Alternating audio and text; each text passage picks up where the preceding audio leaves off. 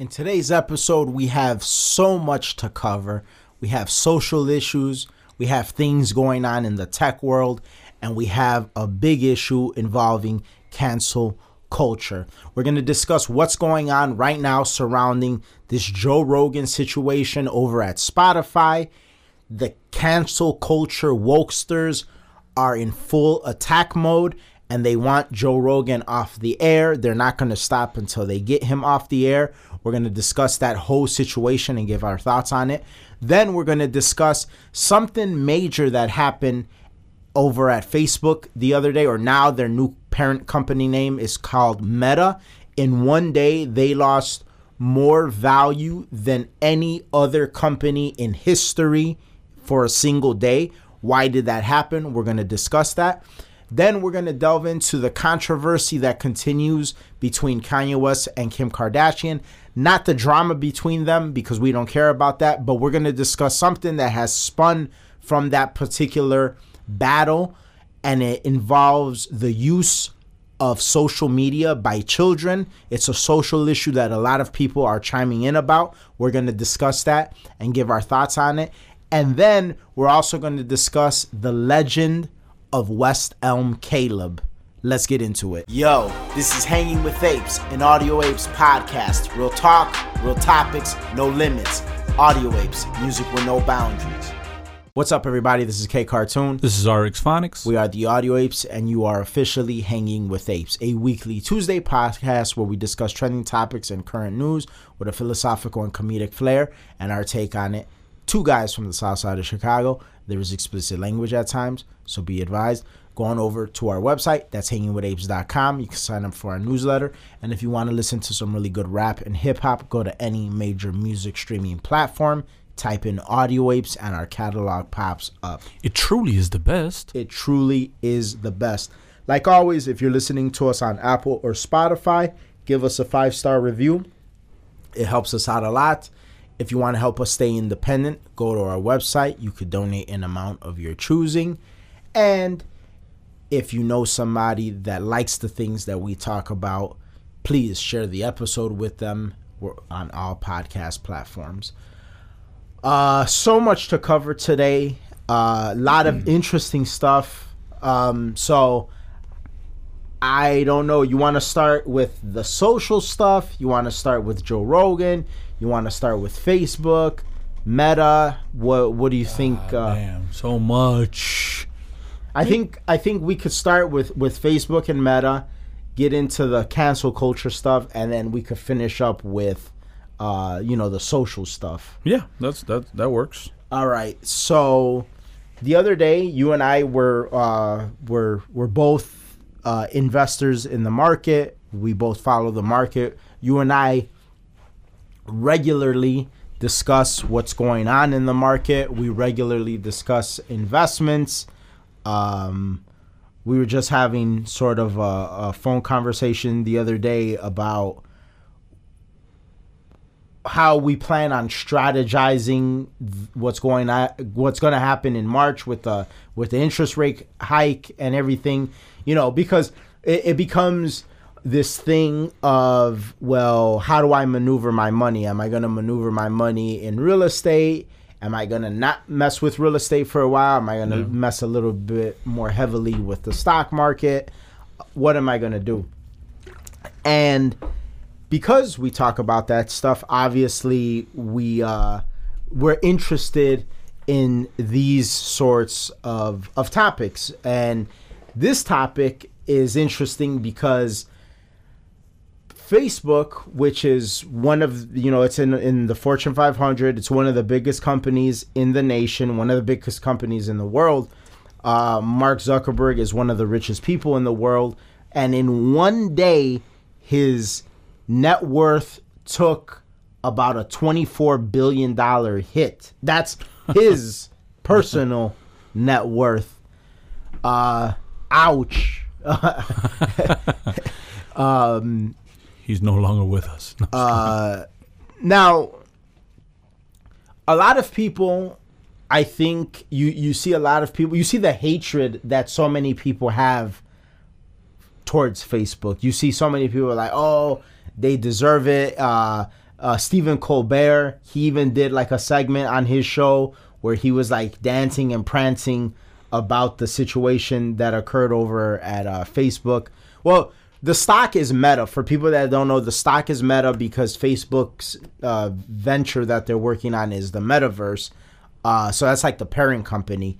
It's kind of like how the parent company for Google is Alphabet. That's sort of how this works. So there's Meta, and then under Meta you got Facebook, Instagram, WhatsApp, and they own something else. Is it Snapchat? WhatsApp, Instagram. Fuck. There is another one. Yeah, but LinkedIn? No. I don't know, but those are like the main ones that we mentioned. They took a big hit. Now, you and I, we were discussing in pre-production and giving some of our thoughts as to why we think they took that hit. And you discussed something in terms of age. You think it has to do with age? Yeah, partly. You want to talk about that a little bit? Yeah. So the thing is like when Facebook was the it thing, that's when we were young, we were in high school, and it was really a college thing poured into the realm of high school and poured into the realm of young teens and young adults. Mm-hmm. And fast forward, now you have grandma on Facebook and our parents on Facebook, and families and friends that are in. It's become much more family oriented, really, and like the people that kind of made it cool have gotten older, and so now Facebook is not really like the cool social network. It's not that. We have TikTok for that. We have, Instagram, even though it's under Meta, that's even cooler than really like Facebook. Yeah. And then Instagram, what are they doing? And what is Facebook doing? They're copying TikTok to try and keep up. Yeah. So is YouTube. Yeah. I don't know if you've noticed the YouTube Shorts. The Shorts, yep. Yeah. Yeah. It's to me like. I mean, I don't know if I'm just that detached or unplugged from the Matrix or what it is, but those forms of that format of video doesn't appeal to me. It's like it's not like I never feel like I'm getting enough information. It's just like, well, the feeling and the sentiment that I'm left with most of the time after watching a YouTube short, because I don't have TikTok, never downloaded it, like I just don't fuck with it. Yeah. But whenever I see a YouTube short, is like, what was the point of that? That's the sentiment that I'm left with most of the time. Yeah, and if you actually notice though, TikToks I feel more like that, but the YouTube shorts kind of cater to what you're into. So to me, sometimes what happens is like, well, this is a short ass clip of like, let's say Quentin Tarantino talking about something or something that deserves a lot more time. Yeah, so I end up being like, well, whatever, and then I go look up videos that are like 15 minutes long. But that's my point. It's like, what was the point of that? Yeah. So it's like, I don't understand it, because like I'm willing to delve into like the meat and potatoes of something, and so a lot of the stuff that we share upon each like amongst each other, it really is like it's long form content. Yeah, and long form content, video essays, which I feel like it caters more to like people who want to have a conversation. Mm-hmm. Like you can have a conversation about a short, but like really, can you though? Because like it's a short, so it would have to be. It only works for like, if you notice, for shows with like good monologue that someone like an actor says or something. Yeah. And then from there you could, but it's even not, still that monologue is gonna be more than likely cut short. Exactly. So to Like, me, you it's know like, what I could see it being like used for instance, like a stand-up comic, like a punchline. It's like, and then maybe the people, they want to like look up this person to see, well, what was the joke that came before that punchline that made people like, you know, laugh the way that they did. But it's strange. Like, it just, I feel like I just don't know what kind of people it resonates with.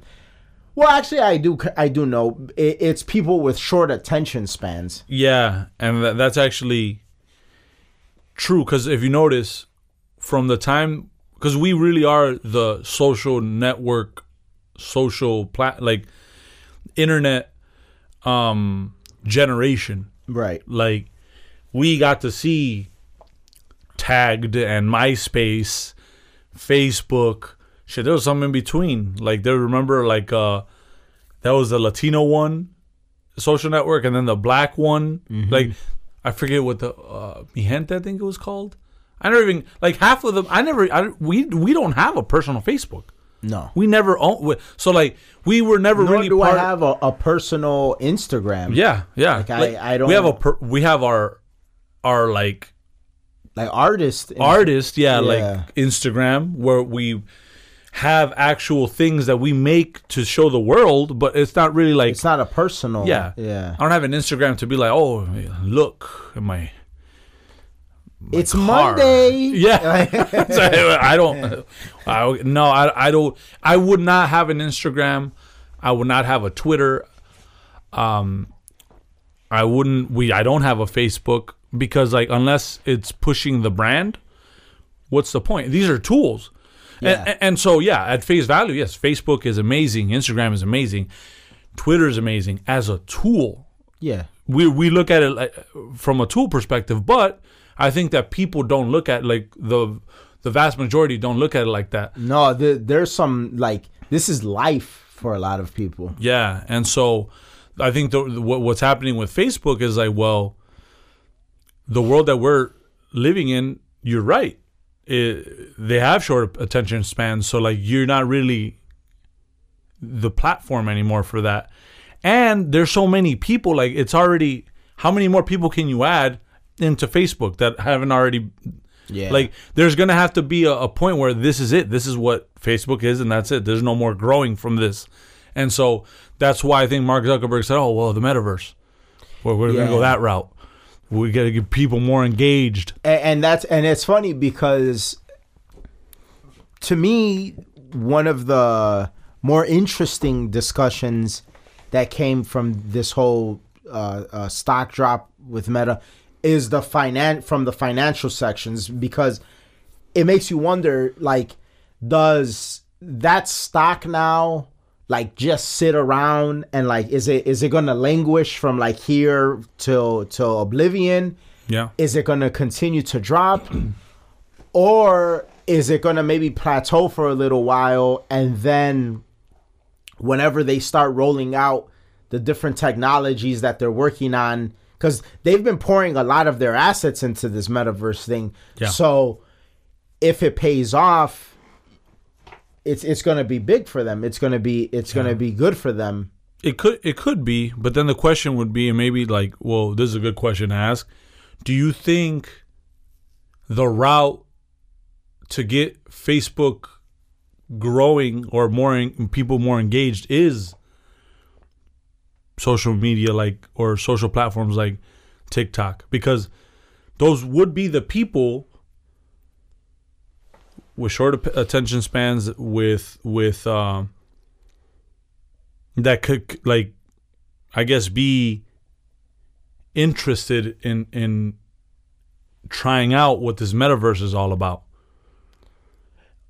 Yeah, but I think, like, if the metaverse is rolled out, it's going to be its own thing, and there's going to be plenty of people out there already that are going to be interested in, like, seeing what's to it. I don't think you need to, like, target TikTok's audience. Like, I think, like, you're working on your own thing. Like, you know, it becomes a thing of, like, certain things corner the market, and like you're just not gonna beat it. Like it's sort of like how Facebook became the juggernaut that it became. Yeah. It's like, well, it beat out all those other things that you mentioned when you were talking, you know, MySpace and the numerous other ones that were there. It beat those out. So companies that developed after that point, I don't think you try to create another Facebook. I think you try to create your own thing, and if it's compelling enough, people will gravitate towards it. Yeah. You know, that's just the thing, though. Yeah. We don't know exactly what the metaverse is going to be. Yeah, that's the thing, or how compelling it's going to be, or how much people are going to wanna mess with it. I don't have a lot of money invested in Facebook, and that drop wasn't enough for me to feel like, oh, like I'm gonna like, you know, pull my money out or anything. Yeah. But I do think that whatever they're gonna do, if they want that stock to like go back up, they're gonna need whatever it is they're working on to like make it get like back up. Yeah. To where it was, or to surpass that point. And do you think that that's where the future's going? Like, do you think we're kind of that this is going to be like the metaverse is going to be like very much the future? I mean, yeah, it's going to be in the future. I don't know how compelling it's going to be. Like, yeah. I was watching this documentary the other day about I don't know if I sent it to you. I meant to send it to you. I will send it to you if I didn't. But I was watching this documentary the other day on YouTube. It's called How Big Are Video Games? And it is crazy how massive the video game industry is. Like, I mean, I know everybody knows that it's big. Like, everybody knows a gamer. Everybody knows somebody that plays games. Everybody knows somebody that's into games. But I had no idea how big it was. For context, in that documentary, they use a lot of graphs and they give a lot of numbers and they throw out a lot of interesting figures when it comes to video games. It would take 2 Avengers Endgames, the total amount that Avengers Endgame has made. Yeah, it would take 2 of them to equal what Grand Theft Auto 5 has sold. I didn't know that. I didn't know that I knew Grand Theft Auto 5 was the best-selling Grand Theft Auto game. Well, yeah. And one of the best-selling video games of all time. I had no idea that they sold that much, where they made that much money, where it would take 2 end games to equal like one Grand Theft Auto 5 in terms of like revenue. That's wild. And so that means that, well, think of it this way. Everything will come together because, like, you know, now Tesla's Neuralink is gonna hit human trials. Oh, that's insane. Yeah, so if indeed there is a chip, right, and obviously they're advanced enough where human trials is a thing now. Mm-hmm. And it's gonna help people with paralysis. It's gonna help people control their phones with their mind. Mm-hmm. And do stuff like that.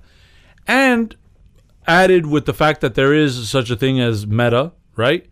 And added that Grand Theft Auto sold like 2 end games, right, as far as revenue, then it is safe to say that, like, if somehow you could combine a world like Grand Theft Auto in the metaverse with the capabilities of what Neuralink could do, then we do have, I mean, as a stock owner, like, you do have a lot of value in Facebook. Yeah, like 100%. As a societal thing, I don't know how to feel about that, to be honest, because like I want to live in the real world, and I don't find that I want to be in a fake world or none of that. But I feel like there's enough people, and obviously the gaming industry is a huge industry. You know, like the things that you can do with the NBA 2K, Madden, you know, like that's badass. But like the things that you could do, like as far as creating worlds, like what's those Oblivion games? Yeah. Grand Theft Auto, really Rockstar, because they also make Red Dead Redemption. All these basically like open worlds, and then you have Oculus, the whole Oculus situation, which is like the whole VR world. I feel like we are seeing the dawn of like a new era when it comes to AI and the VR shit and video gaming. It could, like, I think we're still kind of a ways away, but as we get older, maybe in our 40s, 50s. It depends, like, on the thing is that it depends on is how compelling is this gonna be. Like, for instance, or maybe it'll always just be compelling enough to just a certain segment of society. For instance, in that documentary that I mentioned, they talk about the concept of games as a service, which an example that a lot of people I know are familiar with is Call of Duty Warzone. It's a games as a service game. It's essentially a free game, but they make all of their money off of like shit that like you could buy in the game. Yeah. But it's all like shit that like has no value in the real world. It's like, you know, how the skins and the guns and how things look and everything like that. Yeah. And we're also talking about another game. I'm not a game I'm not familiar with. I want to say maybe it was Fortnite, where like people spent so much money, like pretty much all the money that company made was based off of like what the characters would wear in the game. Yeah. And people were just spending money. Now, a lot of people get caught up in those numbers, and I think like their numbers definitely that like warrant your attention. But you gotta understand too, like we have like a whole generation of kids that doesn't even play outside anymore. So a lot of those same kids are buying like a lot of this shit. You know what I'm saying? So it may not necessarily be like the volume of people buying it. It might be like, you know, a certain segment of society that's just buying like high volumes of these, you know, these skins and downloadable content and whatever the case.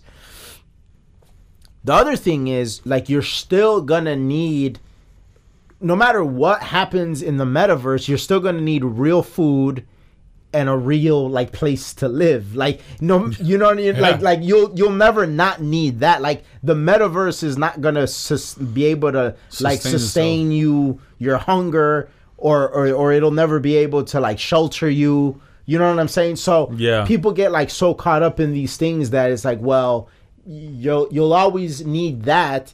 And you just sent me an article earlier where like you see the price of housing and how much it's going up. So motherfuckers, somebody's gonna have to work. Somebody's gonna have to do something, and somebody's gonna have to be operating in the real world. So I say all of that to say that I don't know like how much of this like we're gonna be able to really see in our lifetimes, and how much it's actually gonna be able to run away. And so then you ask yourself, well, you know, how compelling is it going to be? Because, you know, if it just like if it gets to the point where it amounts to nothing more than like a video game or like a video game type of experience, yeah, some people are going to like be wrapped up in it, but a lot of people are not. The other thing that this whole Facebook Meta situation makes me think about is that stock tanked at that price, or that amount rather. Yeah. Yet and still, this is a company that, like, while I don't agree with like their practices of censorship or them selling data or whatever, they still provide a lot of value in terms of people communicating with each other, businesses being able to advertise. WhatsApp app and all the people that use Instagram. So I guess what I wonder is, how could something that actually provides something that can be utilized on a day-to-day basis be valued at what it's valued at now? Meanwhile, there's so many cryptocurrencies like Bitcoin that's supposedly, and I use air quotations, worth more than a stock of Meta, but yet like you can do like nothing with it. Yeah. So it makes you question perceived value versus true value. So could it just be that in that earnings meeting where they said, because that meeting where they said that it was the first time ever that the company had actually reported that they lost users, which is like 10 million users. Okay. So it's the first time, and maybe that you have a lot of investors that like freaked out.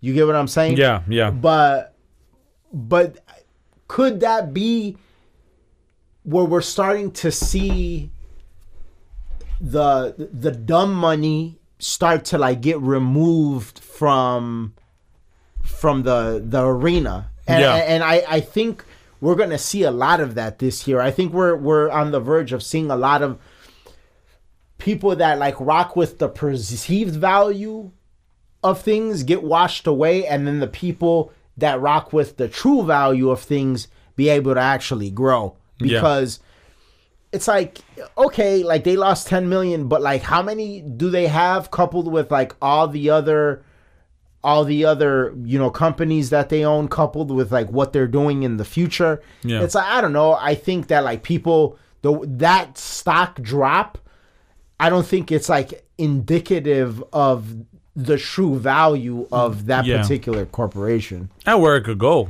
because it does have a bright future. And where it could go, 100%. Because at least they're focused on something. They're ahead.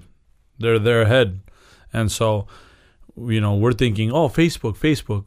Motherfucker is Meta now. Right, exactly. Yeah. And that's the other thing. It's like, it seemed like nobody is like thinking about that. Yeah. Meanwhile, like that's the first thing that came to my mind. It's like, well, but like aren't like all these investors aren't they curious as to like what these people are working on? Yeah. Because they're dumping a lot of resources. Now, where you start to get worried is they're dumping all these resources into the metaverse, and then you start to see that like that shit is like a complete like bust. Then you could be like, all right, well, this is like not looking good, but you don't even really know what it's gonna be. Yeah. So it's just it's interesting. It's interesting. So segueing in, there's really like no connecting segue to this next topic. It's like a totally different topic, but obviously something that's a little bit more prominent in the news cycle and with what people are talking about on social media is this Joe Rogan situation. Now, a lot of people are going to look at this situation and this is where a lack of information is detrimental to knowing what's really going on. A lot of people are going to look at this situation and they're going to look at it as Joe Rogan saying the N-word in a poorly compiled video, as you explained to me. I didn't actually see the video, but you explained like how poorly compiled it was. Yeah. And in Joe Rogan's apology, which I don't agree with him apologizing, but in his apology, he says how what he's saying is being taken out of context. Yeah. But a lot of people are going to look at this whole saga and think that it begins with that. Yeah. But no, we have to like rewind the clock back a little bit and remember that this has been boiling up and developing since he's had those doctors that were speaking out against the jab narrative. Yeah. That and that's where you start to like lean into a little bit more of what these conspiracy theorists have been saying. Yeah. And you start to like see that, you know, the powers that be, if you will, seem to have an agenda. Definitely the perfect word, an agenda towards this whole situation. You got fucking the eunuch Brian Stelter, like always crying about Joe Rogan, while CNN, and we've covered this just all the time in great detail, how CNN keeps losing viewers. Meanwhile, Joe Rogan per episode gets 11 million viewers. Yeah. It's like the mainstream media narrative and the same old recycled talking points and sound bites don't seem to be resonating with people as much. And people seem to want more long-form discussion content. I think we live in a time where people are very confused about a lot of things. And the only way to clear up that confusion is by hearing as much information about a particular subject as you possibly can. Yeah. And Joe Rogan's platform offers that. Yeah. And it's kind of funny to just kind of talk a little bit about the CNN thing. Supposedly, my man's, we were talking about him, who was it? Cuomo. Yeah. Supposedly, I mean, this is not like official, but they've said that dude hasn't left quietly and might be behind the whole Jeff Zucker thing. Interesting. So, that shit, think about that. Joe Rogan is trending up. CNN, their CEO resigned. Yeah. So where are they going to take that? Because like the numbers are down. The guy who ran the thing is gone. How do you recoup? Maybe start off fresh and like really like focus on being actual like news, or at least being moderate. It would take so many years at this point for them to like wash themselves, though. Like, think about it. Like, who? Like right now, well, maybe it. I guess it depends. Like, if they hire a CEO, like I don't know. This is just like a complete like hypothetical. Joe Rogan. Like, but if they hired like a Glenn Beck or something, yeah, then maybe people will be like, okay, well, like let me see what the fuck is to CNN these days. But or they offer like Joe Rogan $100 million. Other than that, who's really gonna like? Even if they start to change their approach, it'll be a long time before people feel like they're newsworthy. Yeah. You know, like, no, honestly, like imagine if like the people that own the company, that actually run the thing, not like the CEO, I forget who bought them out. Was it Discover? So it was like a big parent company over CNN. I'm not sure. Yeah. What if they're like, yeah, no, we want to really like be taken serious, so we're gonna put someone like, we're not going to say Glenn Beck, but maybe someone that thinks outside the box. First move in, he's like, okay, cool. Yeah, I'm going to give money to Joe Rogan so he could have his show here. So now you've taken his audience, brought it to CNN. People will be like, what the fuck is this? Then say, we're not going to censor him. That's a complete about face. Yeah. Fire Don Lemon, all these motherfuckers. But his content and his show format, how are you going to put that on like a network? I wouldn't even it would be more so like, because it's all video content, so then just kind of have where it's more formatted from a perspective of like a show kind of. But and then also reduce the time. Yeah, reduce the time, and then like it would have to be kind of like some Ben Shapiro, like the Daily Wire shit, where like he kind of has his time in Facebook, because like Ben Shapiro owns Facebook when it comes to that realm. Yeah, he owns the airwaves there, so it's like there's an allotted time. But if you want to hear more, based off of what we just discussed, it sort of paints a demographic picture of like if Facebook is, as of right now, used more by older people. It's like, older people tend to be more conservative. Yeah.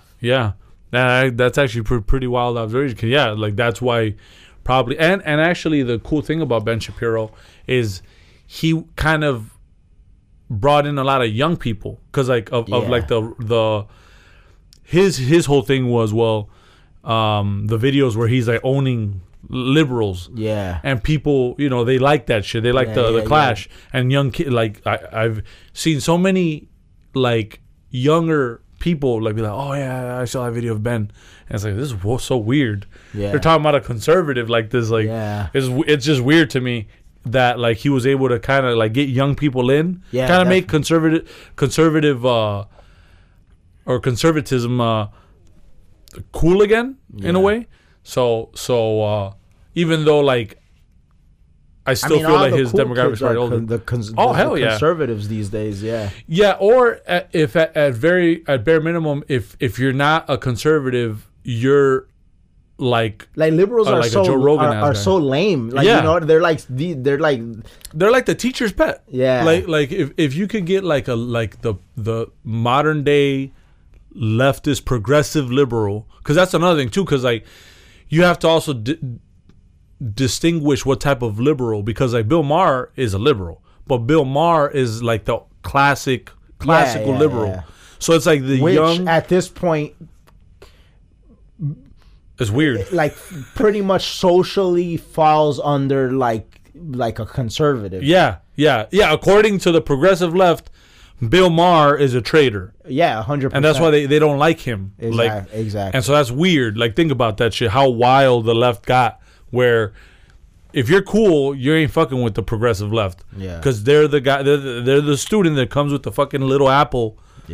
Says fucking cartoon copied homework from somebody. Teacher, look. Look. Because like, bitch.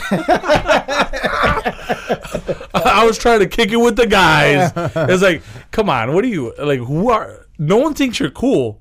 And then like everyone's sharing like badass memes, and then they come out with like the wackest, dumbest meme. Like, you guys are not cool. And people don't laugh. And they're mean to me. Even like like I saw like this article talking about like, and this was like such a leftist ass like topic. Some lady was talking about how bad she feels when she travels Europe because she's black, and she's asked like, oh, like, are you from Africa? You know how many times are you Latino, or are you Puerto Rican? Wait, so she said that like, because she's like, what sentiment does she feel? She feels like out of place, and it makes her feel some type of way because like she doesn't know her origins. As a motherfucker, like, they are making an observation. You are black, so therefore in Europe they might think that you're from Africa. There's no feelings you have to have about that shit. Like, that warrants no feeling at all. So we have a whole article about like, we need to talk about like, oh my god. So I feel like I don't belong, and when I go to Africa, they look at me like an American, which I see that I have American privileges, but in America I don't feel privileged enough. Oh fuck. Yeah, it was a whole article that was like such that's not like, bro, the idea that somebody took the time to write that shit. Not only that, but you have all the money and time in the world to travel the world. And you're really crying about this shit? Bitch, is you serious? Like, are you serious? Like, come on. It's like, so crazy. Yeah, so to me, it's like, you really don't realize how privileged you are. I bet you that's one of the people upset at Joe Rogan. Yeah. and so yeah, that's not, like, I don't care. Yeah, people say, oh, you're Puerto Rican, or you're Mexican, what are you? Are you from Puerto Rico? Or like, that's not going to make me feel, oh no, I'm from America, but yeah, that's cool, whatever. I'm not going to feel any type of way. Because we look like something, so people are going to associate something. Yeah. Like, oh, this dude's Cuban, that guy's Guatemalan. Like, how many Guatemalans get called Mexican? Do they go cry in a corner? Like, fuck, when am I going to be accepted for being Guatemalan? Right. Well, there's more Mexicans in America, so most people would probably think, being ignorant, that don't know about, like, they don't know the differences between, like, the accents and shit. They might call you a Mexican. Yeah, like, all the time, like, some of my favorite restaurants are on the north side. If, like, I'm up that way and I stop to grab a bite or whatever, you know, it might be like a Puerto Rican place or whatever. It's, Boricua, then like thinking that I'm Puerto Rican, and it ruins my fucking day.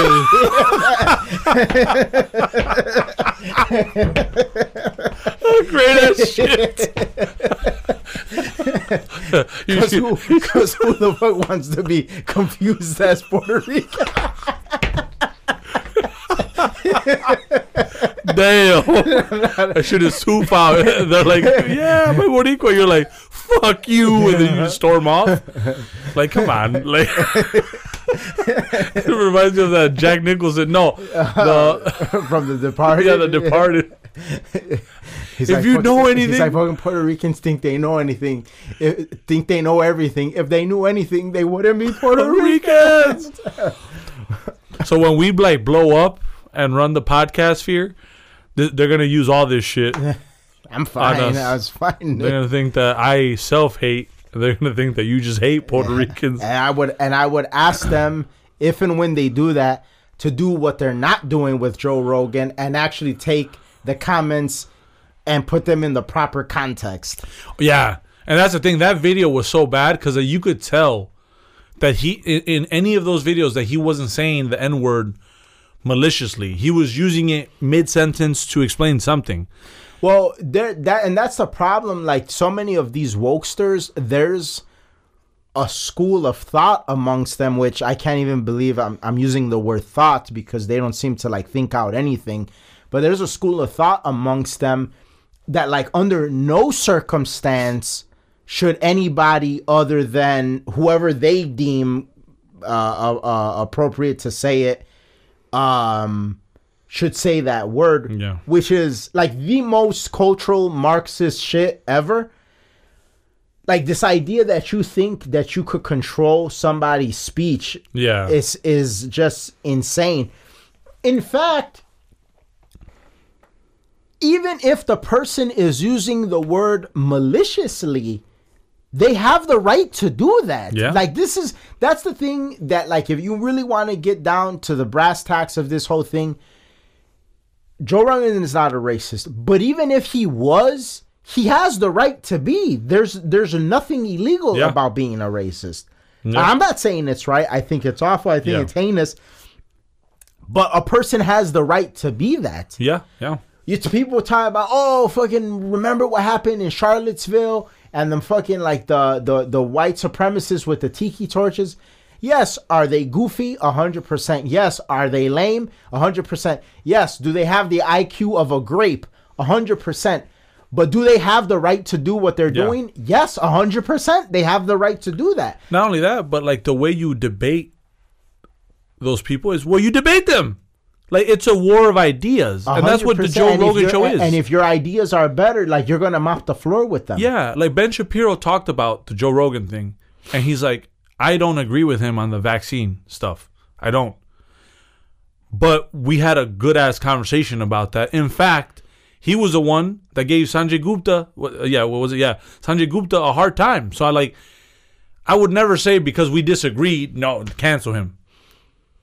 And that's what adults do, right? But if you notice, people that have well-formulated ideas, they never resort to wanting to cancel their opponent.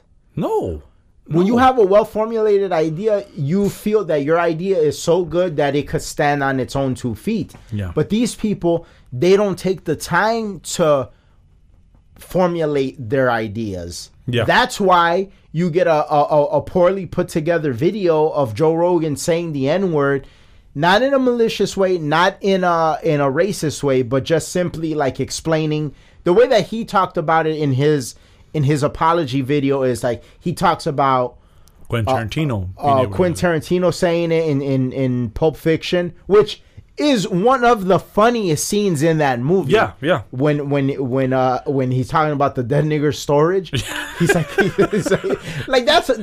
That's funny as fuck. It's like in Once Upon a Time. And guess who he's playing off of in that scene? Samuel L. Jackson. Yeah, made him a bona fide star with that role. Well, he was already known, but like he put Sam in everything. Yeah. So if people go back and try to talk about this motherfucker is a racist, but like what are you going off of? This motherfucker made Kill Bill a woman kicking ass and being like, oh, I don't care about my circumstances. I'm not going to play victim.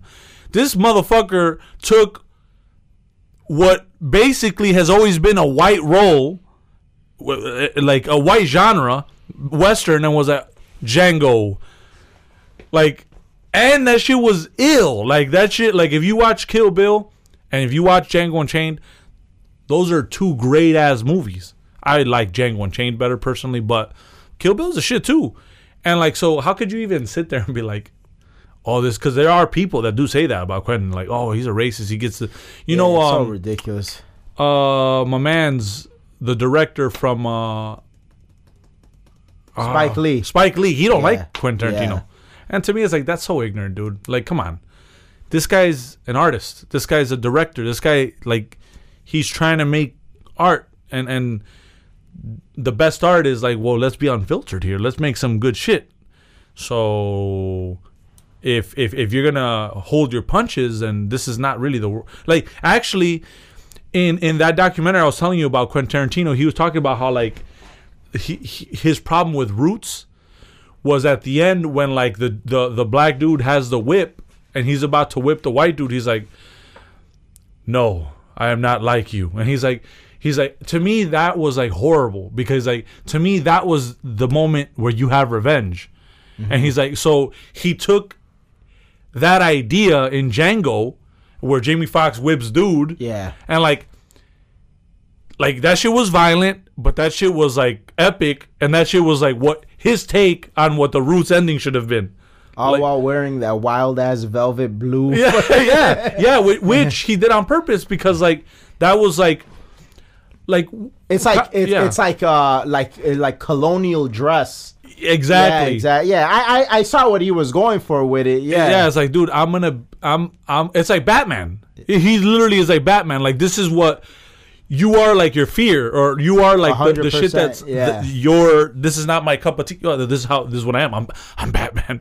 That's what he did with that, and like I'm that's giving art. You a dose of your own medicine type thing. Exactly. And so to me, I was like, that's the beauty of not only like art, like don't filter yourself, but like a show like the Joe Rogan podcast, because it's like, or the Joe Rogan Experience, because it's like you're gonna have Jordan Peterson on one end, and then the next you're gonna have Sam Harris. But see the problem with everything you're doing right now is that it's like you're actually like working out these thoughts.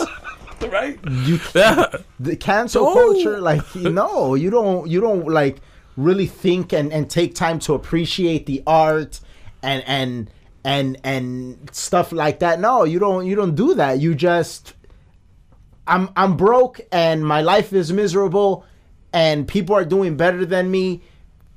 I want to take them down. That's what you do. You don't think things out. Right? Yeah. And that's where we're at with things. But going back a little bit to when we first started with this particular segment,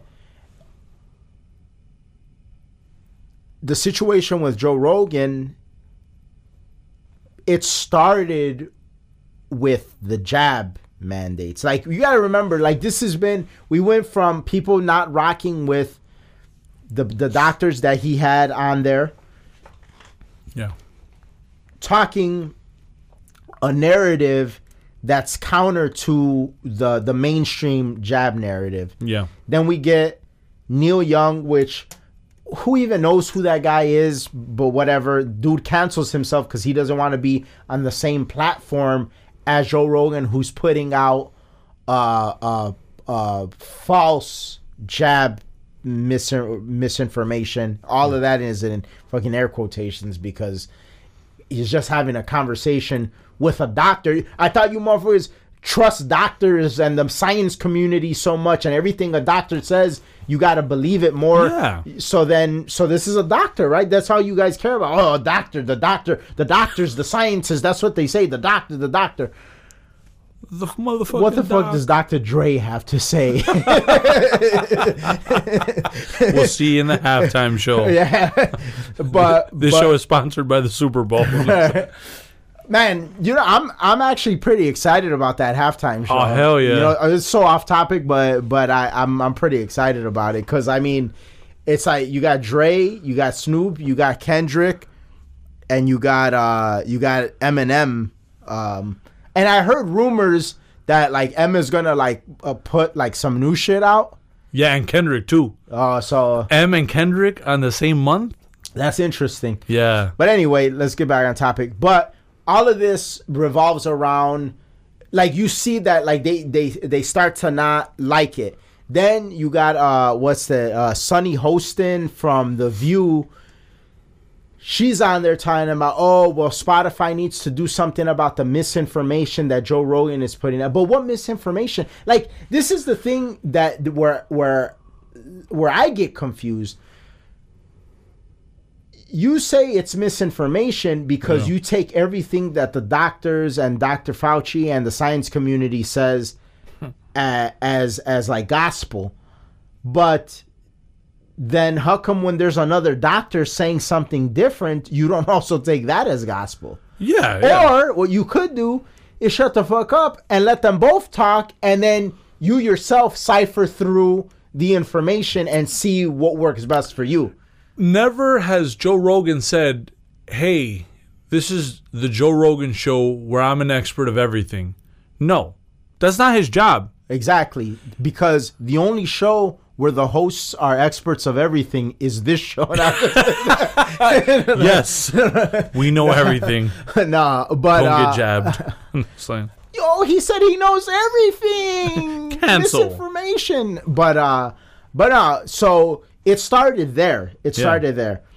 But the problem is, and I don't know, you let me know if you agree with this, we're living in a time where the skeptics are the skeptics. Like, if you look, I don't tune into CNN frequently, but if you look at CNN, they love their little fucking a virus death ticker on the lower right corner of the screen.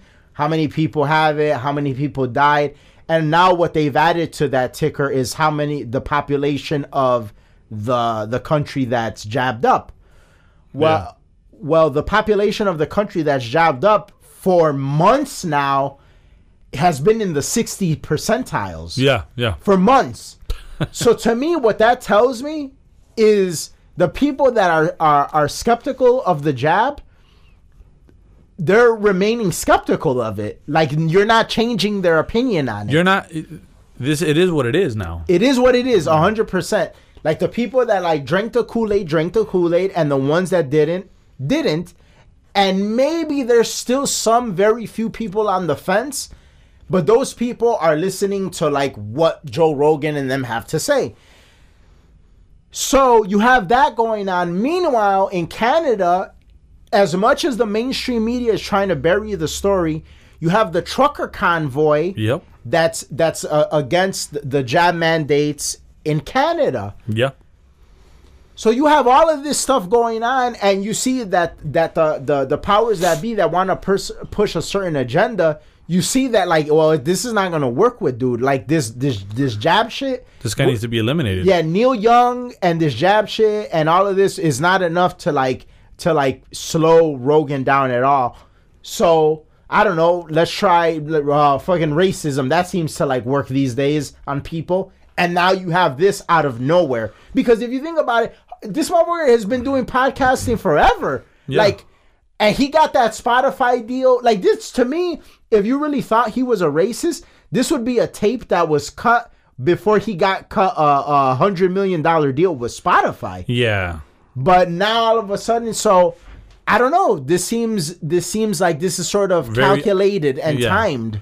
And it's not working because Spotify said, no, we this morning the president of Spotify said we're not taking him off the show. Yeah, but they also took off like a bunch of episodes. Yeah. So that's the thing. It's kind of like it waters it down. Yeah, and well, we got to also take in consideration, and I don't know if they have the money, but now you have Rumble saying we'll pay you $100,000, $100 million. Yeah, $100 million, $100,000. Shit. ain't shit to Joe Rogan. So 100 million. But you know who I think could pay or could work out a deal with Joe Rogan for real? Even maybe for 100 million. The Daily Wire can. You think 100 million? Maybe, yeah. Or it would have to be a deal with Future. 100 million, but I think they could like cut him like a fat check. I don't think 100 million though. But imagine just having him in the show, and you know you're not going to get censored. To me though, more than any of that, like because Rumble, who knows, that offer might be legit, or it might just be a publicity stunt. Either way, it's well played. Either way, it's well played, because if it's a publicity stunt, it's going to get people talking about you. And if it isn't a publicity stunt, like that'll start making like if I was Joe Rogan, I would be like, yo, like, you know, I without Spotify knowing, talk to them, see what they're talking about. Yeah. But then who knows what's in his contract, if he can just bail or whatever the case. And that's the problem with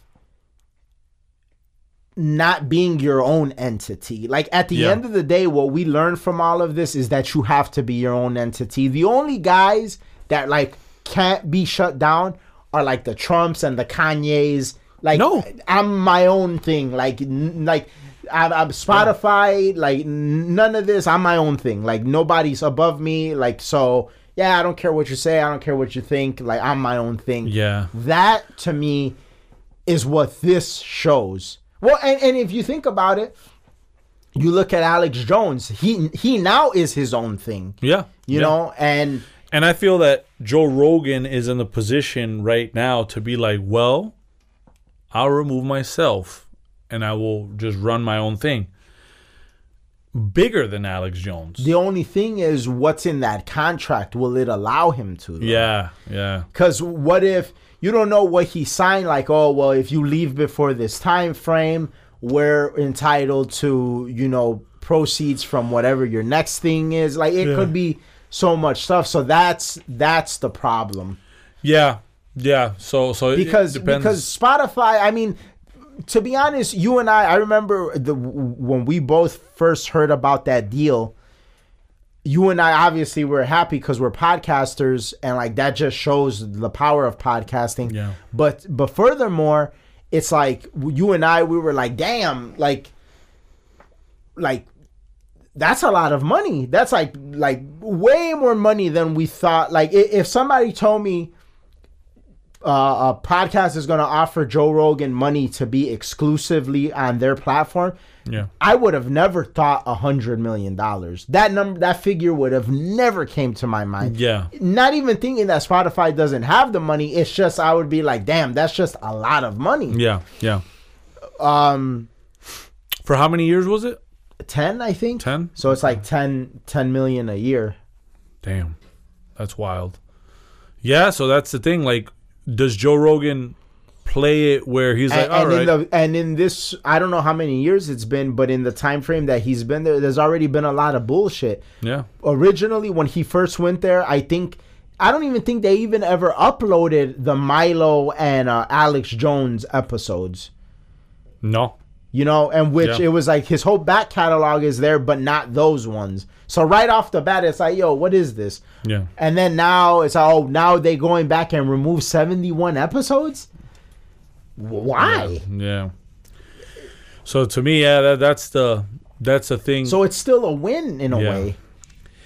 Yeah, it's a win, but it's I don't know, like to me, at some point you're going to be like, well, and obviously they're picking Joe Rogan under certain conditions. It's like they're trying to play in the middle, man. Yeah. Like I'm in the middle right now.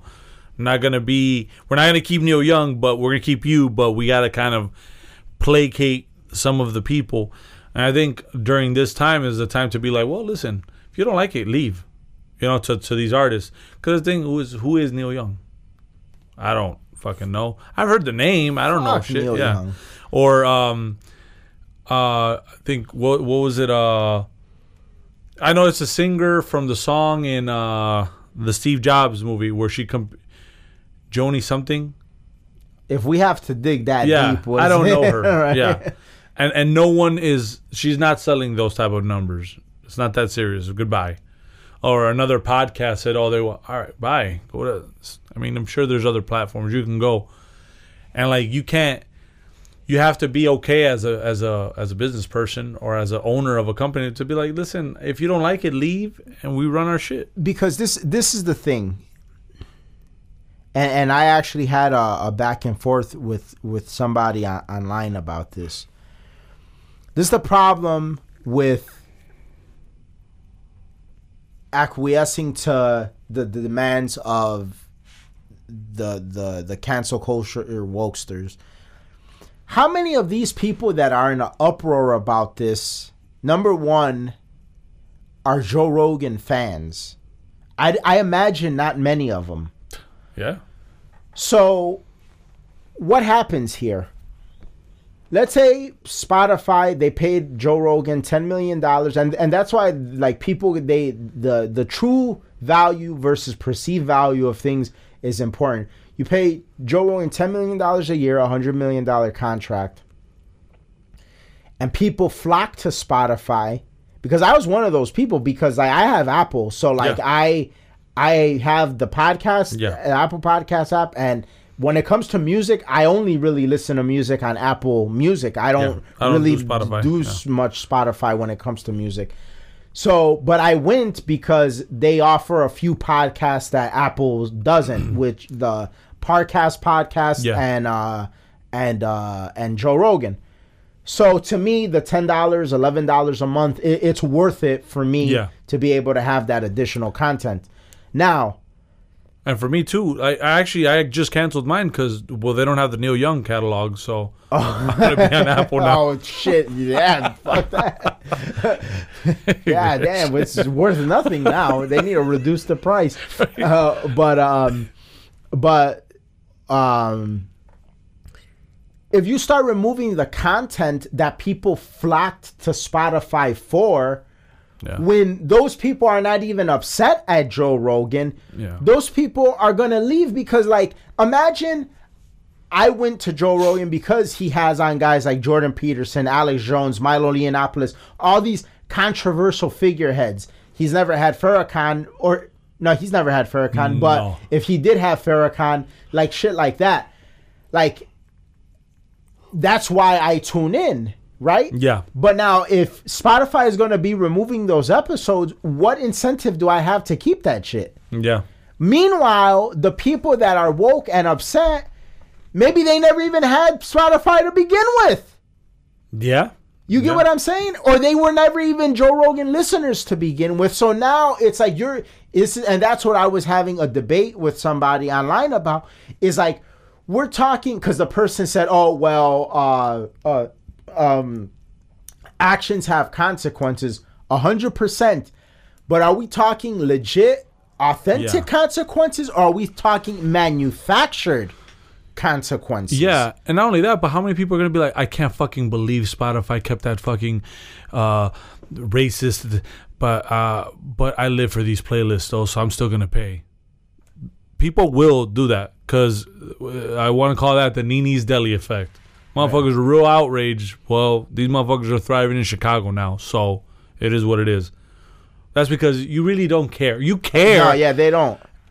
On social media, you're going to say what you think, but you really don't care. No. You know? And that's, people that have all this music and their playlists and they love Spotify and they're mad about the Joe Rogan thing, you're not really going to cancel it.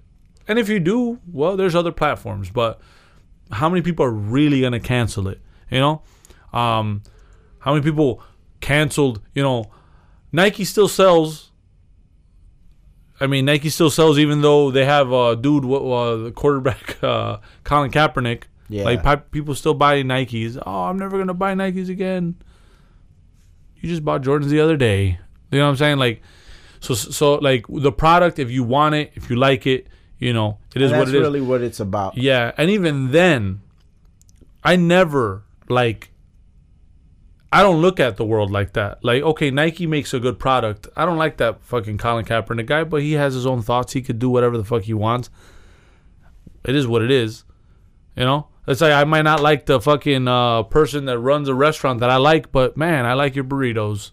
I'm coming in for these burritos. And that's what you go there for, the burritos. Yeah. Not to hear their political outlook on the world. Yeah. Yeah. You voted for who? All right. Well, even though I really want to devour your burrito, I'm going home because I don't like you. Right. I'm here for the burrito.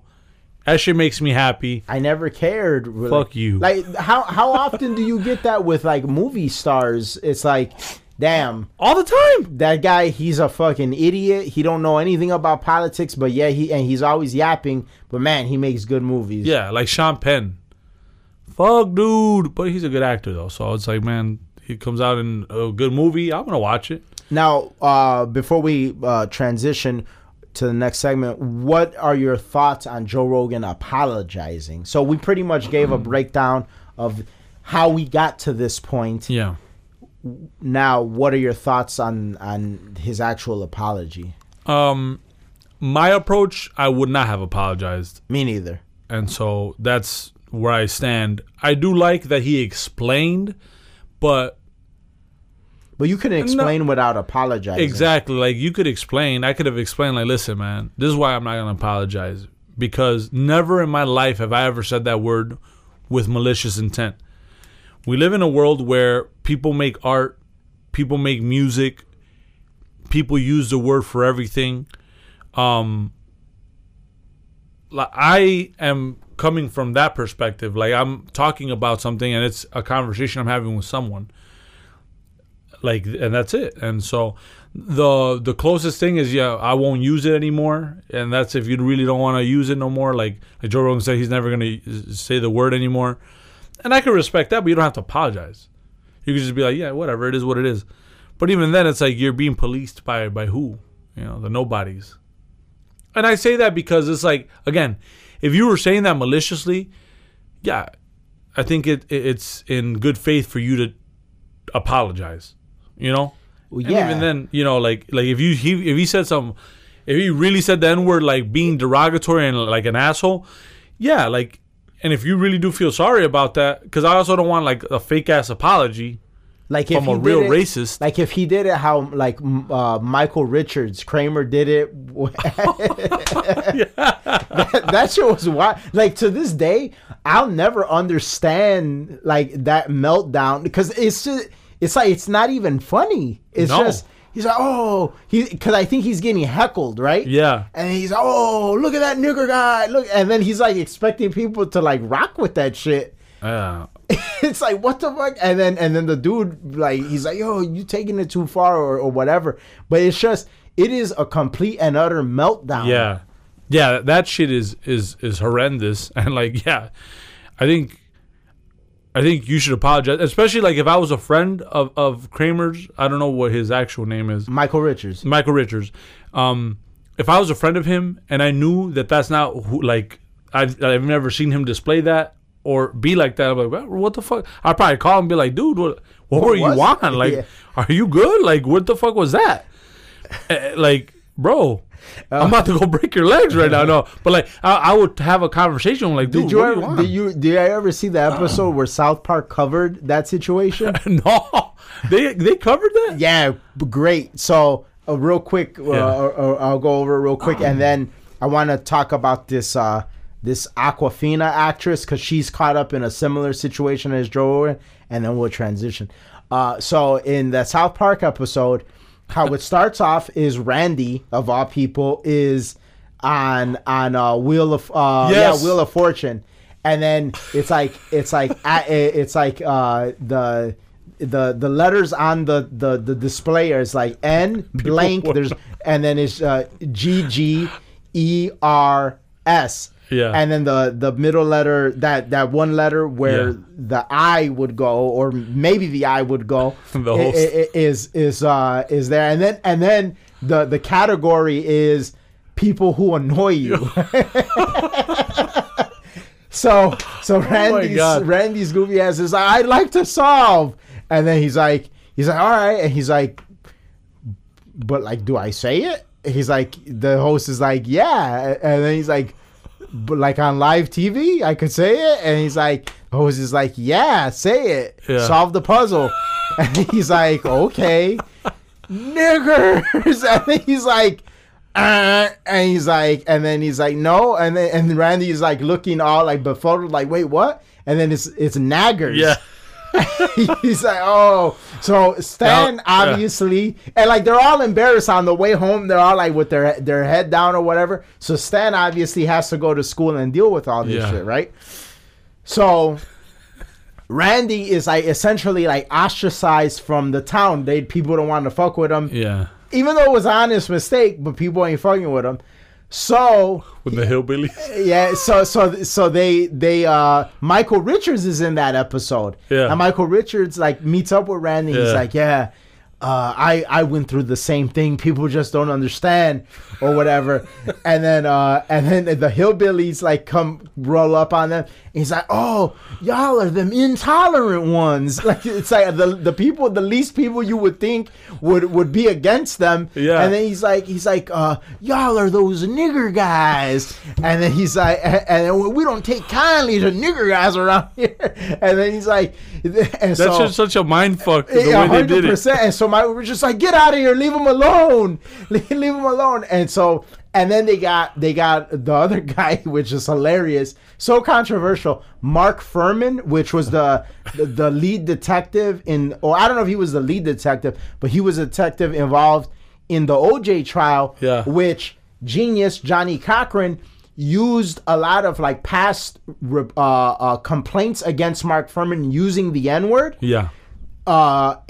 Against him and like to kind of discredit him in the trial. Yeah. And so a tape came out where Mark Furman said he had never used that word, but then a tape was uncovered where he's like using that shit crazy and in a very malicious way, not in like a Joe Rogan way. Yeah. In a very malicious way. That's a little back history on Mark Furman.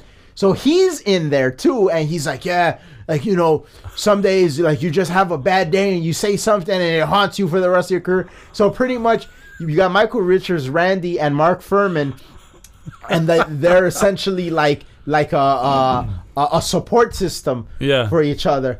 So what happens in the episode, which is like the craziest punchline in the episode, at the end, they end up going to Congress. And they get the word or the phrase rather, nigger guy, stricken from people saying it. It's like never before. And in the news report, the guy's like, never before have we seen a phrase stricken from the English language here in the United States. But these three men have got it done today, and the N-word and the word guy have to be used at least 3 or 4 words from each other in order not to be be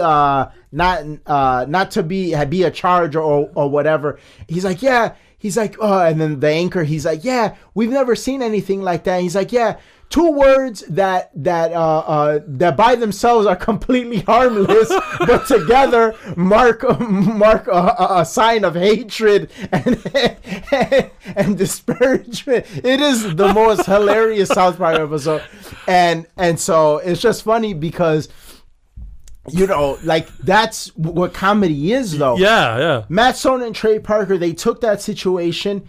They use the word in it, but it's not in a racist way. It's to poke fun at the situation and make people laugh, and in hopes that people could get over it.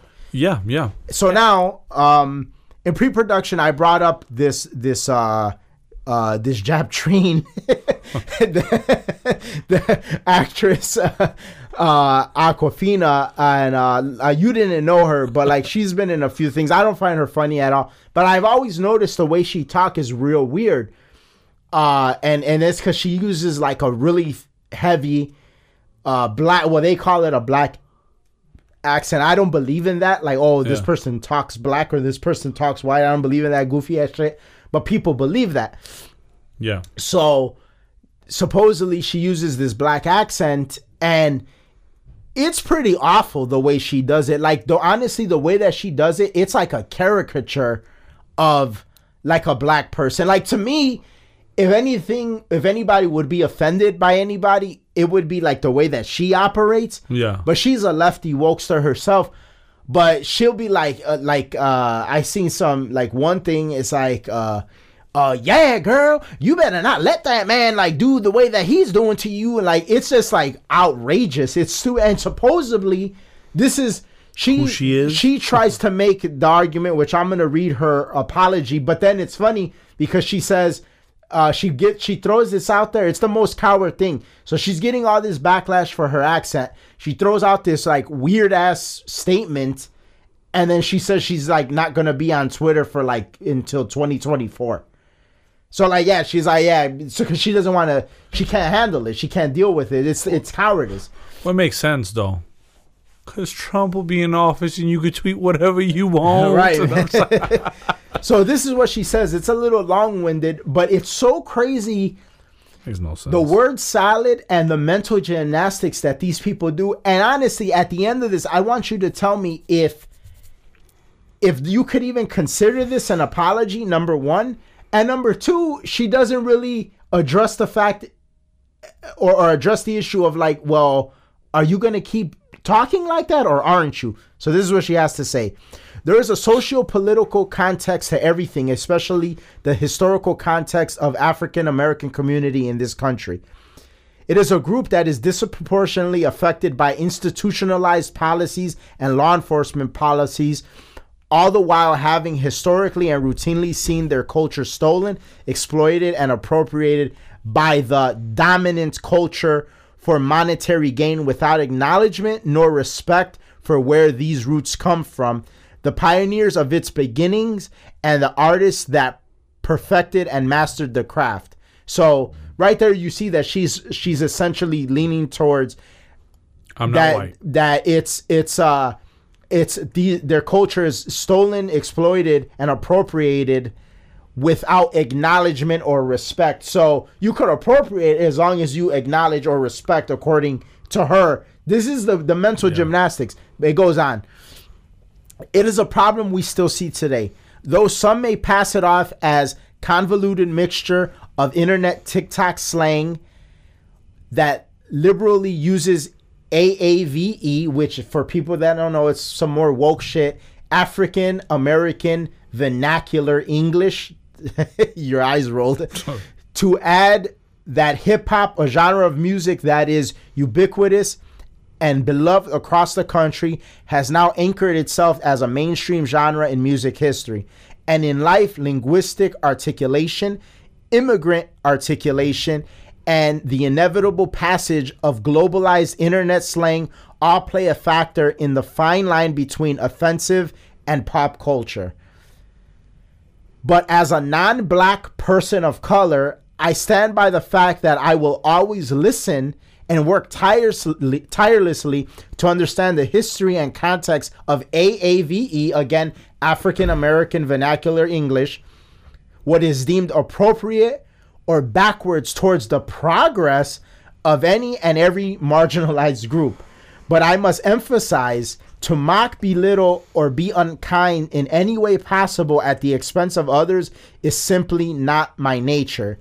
It never has, and it never was. My immigrant background allowed me to carve an American identity off the movies and TV shows I watched, the children I went to public school with, and I like how she threw in I went to public school. Yeah. And my underlying love and respect for hip hop. I think as a group, Asian Americans are still trying to figure out what that journey means for them, what is correct, and where they don't belong. And though I'm still learning and doing that personal work, I know that for sure I want to spend the rest of my career doing nothing but uplifting our communities. We do this first by failing, learning, acknowledging, hearing, and empathizing. And I will continue tirelessly to do just that. What is that? So... are you sorry or not? Exactly. Are you sorry or not? Are you going to keep doing what you're doing? Or maybe your career has banked off of it so much that you can't say, I'm going to stop doing this, because literally that's what she's known for. Because like everything that I see, it's just her doing that like wild ass caricature. And it's very bizarre seeing a Japtrine Yeah. do that shit. Yeah, like based off of her apology, I could be like, I could look at her dead in her face and be like, me love you long time, but also I respect you. Essentially, that's what that is. What the fuck? What are you talking about? Me so honey. But like I grew up watching like kung fu movies. Jackie Chan, have you heard of him? And I love Jackie Chan, so it's okay that So this is my thing. I don't agree with apologizing to anything. I think both parties are stupid. The people that are upset at her, and she's stupid. I'm upset at the people that like her. Huh? I'm upset at the people that thought that was funny. That what was funny? Her. Right. I'm upset at that more than anything. 100%. That shit's garbage. But my thing is, it's like, if you are rocking with this community, like you say you are, you're an ally. Yeah. Well, then you need to like capitulate to them. Yeah.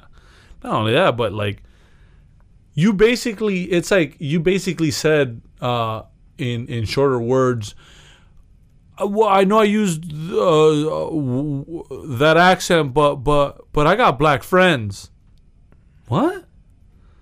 Like, why did you have to say you went to a public school? Why did you say that you grew up watching black stuff? Like, what?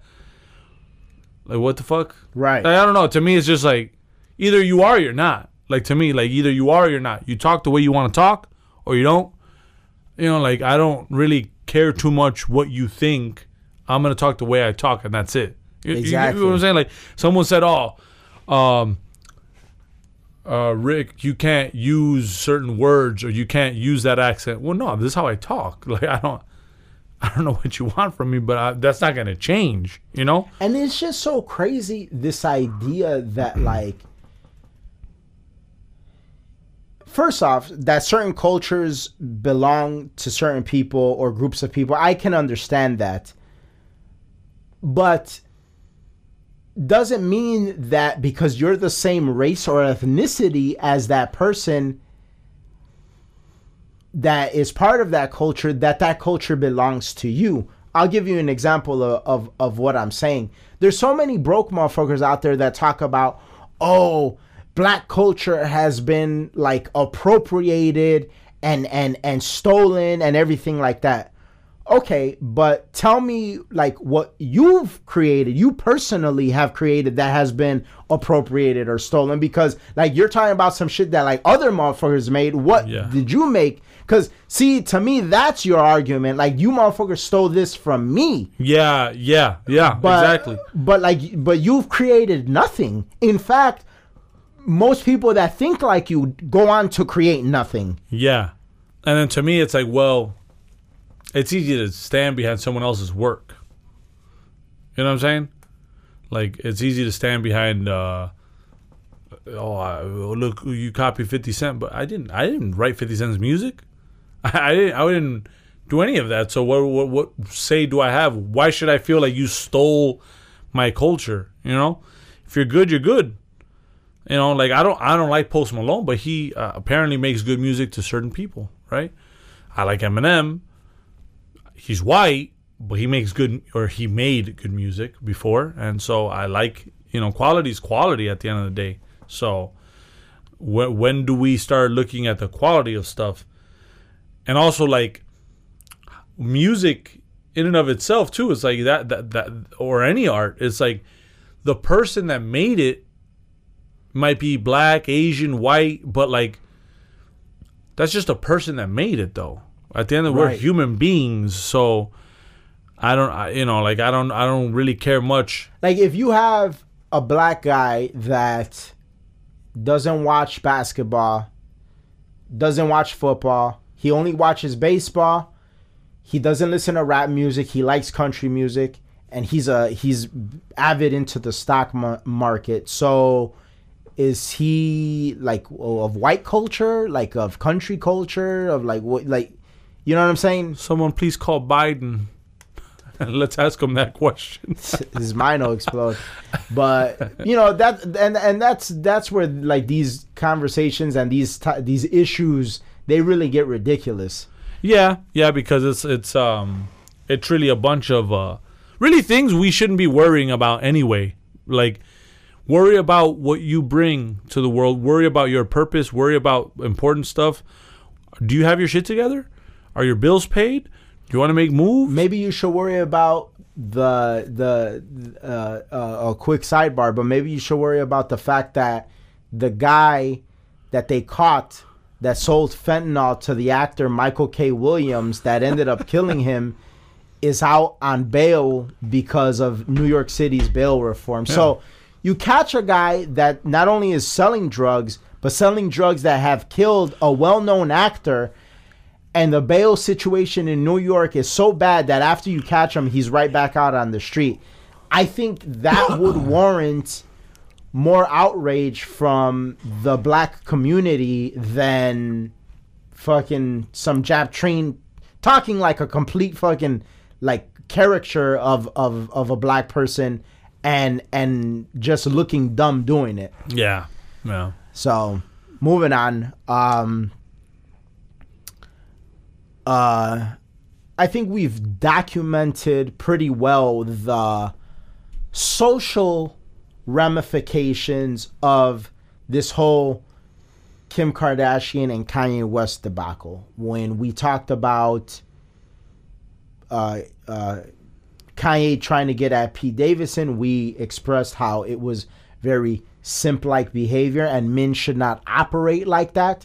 Meanwhile, you shouldn't really care about the dude that your ex is messing with when he ain't on what you're on, coupled with you should observe the type of chick she is based off of the type of dude she decides to rock with after you.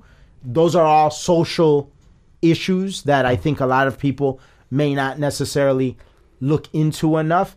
And so now we have another one that has actually caused a little bit more social commentary and discussion more than that issue. And this is the issue of whether or not kids should be using social media. Now, a quick little backstory, and then we'll get into like the meat and potatoes of the actual topic. Obviously, people know Kim Kardashian, Kanye West, they're getting a divorce. The kids that they have together spend the majority of their time with their mom, which is Kim Kardashian. If anybody knows, she's made her living essentially off of attention and social media. And now their daughter, North, is older, and apparently they have a TikTok page together. Kim and North have a TikTok page together, and they put out videos, TikTok videos on that page.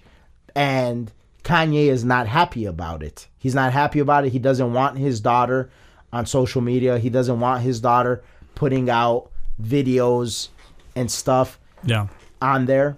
And it's causing a bit of social discussion, social conversation. Now, what's interesting is I saw somebody post about this same thing. Yeah. A lot of people chimed in. I chimed in. But what I did notice in the comments in the thread is that it was pretty much 100% men that agreed with Kanye and 100% women that agreed with Kim Kardashian. And I got a few likes on this comment that I made where I ended up saying, I said, women will have a propensity to agree with Kim because attention is women's main social currency. Men care about the lasting ramifications more than what is in or trendy. Generally speaking, women put more credence in accepting whatever is fashionable at the time. Since forever, children did just fine without social media. But people will sit here and try to argue that it's cool for kids to be on there. It's nonsense. And people were rocking with it. And, well, guys were rocking with it. Guys were rocking with it. Yeah, I mean, it makes a lot of sense. Makes a lot of sense because we do think more ahead when it comes to that. Like, and what I mean by ahead is not like that we're ahead, but we tend to think like, where's the ship steering is what I'm saying. Like, if it's foggy, it's okay, cool. Let's try to think we should go this direction for now until we see once it clears up where we're headed. And men for a very long time have been the steerer of the ship, or the captain of the ship. And I'd base it a lot on like our biological makeup, because generally speaking, men are more pragmatic, more logic based. Therefore, they look at life a little bit more like a math problem almost, right? And actually, statistically speaking, this is why you see men be in fields like engineering a lot higher. And in STEM, period. Yeah, Science, STEM, yeah. technology, engineering, and math. Exactly. STEM fields, like, it's predominantly male-based, and women are welcome to be in STEM, but it's just not where they head, right? And if it is, it's like nursing is very female-based, very, like, and not female-based, but what I'm saying is like female-covered, like. Actually, there's so many female nurses that male nurses are actually like gold in nursing. So what you see is where women allocate, like, where they want to work, what it caters to, right? Nurturing somebody, right? Like, if you're a nurse, you're trying to help someone get better, right? Yeah. You're giving them pills. You're doing this. You're changing their bedding. You're changing it's wound care, all that stuff. It's caring for someone. And so that's a distinct difference. And so that's kind of interesting that, like, you look at that and you kind of distinguish. Obviously, for social media, there's nothing like nurturing about that, but what it is, it's something that's in, and something that, like, is more feelings based, right? Oh, people like my video, people like this, people like that. And like you said, for women, the looks of it is a lot more important. Yeah, the attention. It's such a huge social currency for the attention for not doing much. Like, and I'll explain that a little bit. I think everybody uses attention as a social currency, because it's like, well, if you have a product and you want to sell it, you need the attention towards the product in order to be able to sell it. But your product sells off the basis of how good it is. Yeah. Versus a lot of the social media that women are involved in, it's just like, well, I'm here and I'm me, and in many cases it's because, like, I look good, I have a nice rack and a nice ass, and give me attention, and it's a social currency. And so as a father, you sit there and you think, well, if I want to develop my daughter to be a thinker and to be profound and to be intellectual, I need her to get her to be used to a way of thinking and a way of operating that you get attention based off of what you produce, and not just because you're your mom's daughter. Yeah. Or if you grow up and you become very attractive because of your attractiveness. No, it's based off of, well, this is what I've created. Yeah. And like I said in my comment, since the beginning of time, children haven't needed social media, so they don't need it now. Yeah. So why don't we do something a little bit more productive with our time and get our daughter away from this? But like you said in pre-production, Kim Kardashian is of that world. Oh, yeah. And that's the thing, too. It's like, as a man, you have to look at those things, too. Like that would never work for me. If I was, like, a famous actor or a businessman or someone that was in the limelight, I could never be with a Kim Kardashian. That's not to talk shit. Like, you do you, Kim. Like, if that's who you are, that's who you are. That would be, for me, be more fun. Like, oh, you know, I was messing with Kim. We went out. You know, we had our fun. Decent discussion, but not my cup of tea. Although I did wax that ass. No, but like it would never be like, I would not take that serious. Right. And it's not because I don't respect her. It's because, like, it's just not my cup of tea. Like, there's certain things as a person that you should know that you want in a partner. One of those things is, like, I like my privacy. I'll never have privacy with this woman. Right. Right? Her life is based on not having privacy. Right. She welcomes it, or at least it seems like. Yeah. If I was to get with an actress, like I gave you the example of like more like a Kate Winslet like type of person. It's like, yeah, you do movies, yes, you do this, but you also, like, you're not really of that world. Mm-hmm. Like, I don't know much about her, but what I have noticed is, like, she's kind of like real, like, not into the plastic surgery and she's really not out there like that. I don't know her, like I said, I don't follow Kate Winslet like that, but, like, that would work for me as far as, like, this is a private person, mm-hmm. and we have our thing, you know? And to me, like, family is a private thing. And I categorize things from the perspective of, like, this is an experience between me, my wife, my children that we have, you know? And then if I go into the business realm, that's my experience. Right. You know? If I have children, hey, you want to learn about this? I could teach you. Okay, cool. I could bring you into that realm so you could see that world. But that's under the guidance of a father, you know, and a mother. Like, but and that has nothing to do with social media. That's just like, oh, look at that. Look at the world that we have. Like Trump's kids, like they're part of the Trump world, but it's like they went into politics. They got, you know, like they did something with themselves.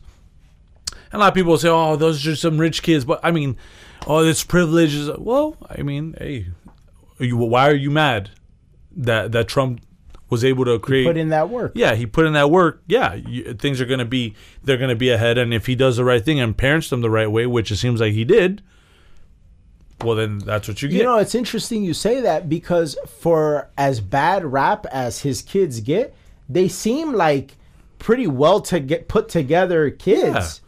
Like, you never seen nothing crazy? And meanwhile, people don't got nothing to say about fucking Joe Biden's son. Yeah. And he's like, you have pictures of him smoking crack. It's so crazy. With like all types of crazy, smoking crack, with all types of hookers. Like, aren't you guys the feminist side? Like, look, he's with a hooker smoking crack. Like, what? I don't. Oh, you guys don't care about that, do you? He's a rich kid. What happened? Right. All your arguments out the window. Yeah, like, what happened? So to me, it's like, to go back, it's like, well, in my opinion, I feel like you have to know that. And so Kanye jumped into something, and like when he got with her, like that was my thing. I was like, I don't know. I know he's of the world too, and he's always been kind of out there, but like, if it didn't work, I could have totally seen like this him happening. Doing this, you know, I like see what you're saying. And so like I base my stuff on like the things I don't want to see in this, or the things I don't want to deal with. Yeah, you know, that's a non-negotiable for me. Like, I agree with Kanye. My kid should not be on TikTok. I don't want that. That's not what I want. That's not what's for them. Take them off. So for you, just TikTok or any social media? Social media, like, get off all that. Like, this is all for the sheep. I'm sorry. Like, that's how I would tell my kids, like, you do what others, like, flock to. Think about that. What does it take for you to just do what others flock to? Like, nothing. You just see, like, the flock run, and then you're, oh, well, they're running. We're going to run. No. Question that. Question that and ask why, you know? And more often than not, you're going to see that people don't have a mind of their own. That's one. Second, what they're worried about doesn't benefit them at all. That's two. And three, whatever they're doing, is that something that you're passionate about, or are you doing it because it's comforting, because at least you know that you're part of something? Because you could be a part of whatever you want to, but that's yours, and that's you. You know what I mean? Yeah. So, like, you know, I would tell my kids that, like, open their eyes to, like, you know, this world. It's like you do, and you are who you want to be, and you don't have to follow all these trends. You know, like, and so. It's like that post that Kanye had where he was talking about, like, the NFTs. I don't know if you saw that. That was dope as hell. He's like, I make real music. I make real products. Create real value in the real world. Yeah. So don't ask me about no fucking NFTs. Like, that shit, to me, that's dope, because and it's funny because that statement echoes what I said earlier in the episode about the meta stock versus, like, cryptocurrency. It's like... Yeah. No matter what you say about Facebook, Meta, whatever, it's like at the end of the day, there still is Facebook, there still is Instagram, there still is WhatsApp that people use all the time for practical reasons, versus you got cryptocurrency that's, like, worth, you know, some of it, like Bitcoin, you know, I don't know, last time I was checking, it's like 30-something thousand. But, like, what does it do? Yeah. You know? That is essentially what you're talking about. And it's funny because that NFT shit is of the crypto world. Yeah. Now, quick question. Do you think Kim will take the kids off of that? No. I mean, if she does, it'll be like after a long battle, maybe even like legal, because I saw this thing on Reddit. It was pretty dope on Kanye's part. I guess like they can't communicate, like they use a mediator to communicate, Kanye and Kim. They don't, like, communicate, like, person to person, for whatever reason. And so I guess the moderator, like, they post some of the shit online, like the correspondence or whatever. Yeah.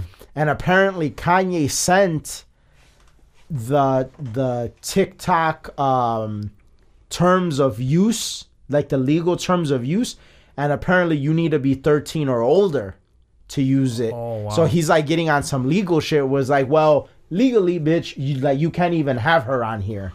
Yeah. Type thing. But I don't know if that falls under the 13-year-old can't do it by themselves, but under parental supervision. Yeah. It's like a bunch of, like, mumbo jumbo, and all for what? It's like, what? Like, bitch, like, do you need fame that much that, like, whatever, like, other fame your daughter can garner, you need it that much where you're willing to, like, exploit her? Yeah. And to me, that's where it's, like, wrong. Like, to me, if you and I as exes cannot agree on something when it comes to our kids, well, let's just avoid doing that, you know, to respect each other. Like, don't do that. I don't approve of it. If you see something that you don't like, you know, we could talk it out, hash it out. But that's why, honestly, like, that co-parenting shit, like, I don't know how people do it, dude. Like, that shit is, like, weird to me. Like because if you got somebody that, like, will not go against your life's teachings, that's good. If things don't work out, at least you're not going to get in the way of the life teachings of my child. Yeah. But this is a moment where you could vehemently be against something, which Kanye has displayed, and the wife is, like, 100% for it. What happens to that kid? That's, like, a real conflict right there. Yeah. You know? And so it's you know, that's not a good place to be, I think, and it's not good for your mental health as a dad. No. And I think probably now, in hindsight, the best way Kanye could have operated with Kim is the way that West Elm Caleb operates in New York. That was good. And as we enter the last segment for the episode,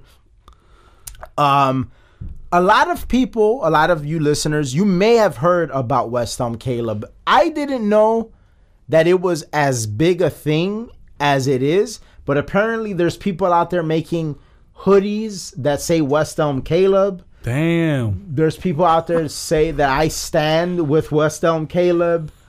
It's a thing now. Now, you and I, we talked about this. We actually talked about this before our last episode. You had sent a video that you came across on WorldStar, right? Yeah. And you sent it to our group chat, but not a lot of our friends like responded about it, which I was baffled that they didn't, because I was fascinated with that video. It was a 14-minute video, and I watched every single minute of those 14 minutes of essentially what it really boiled down to was a bunch of different girls that West Elm Caleb has dated giving their thoughts and review on West Elm Caleb, and apparently he was dating many of these women at the same time. Yeah. Now, yesterday, and this is more or less like what inspired me to want to talk about this on the episode, it comes up again. I'm watching a YouTube, like I'm going down the YouTube rabbit hole, and the Better Bachelor YouTube channel covers this West Elm Caleb situation in depth, and he's talking about it. You just pulled up a shirt that says Free Caleb.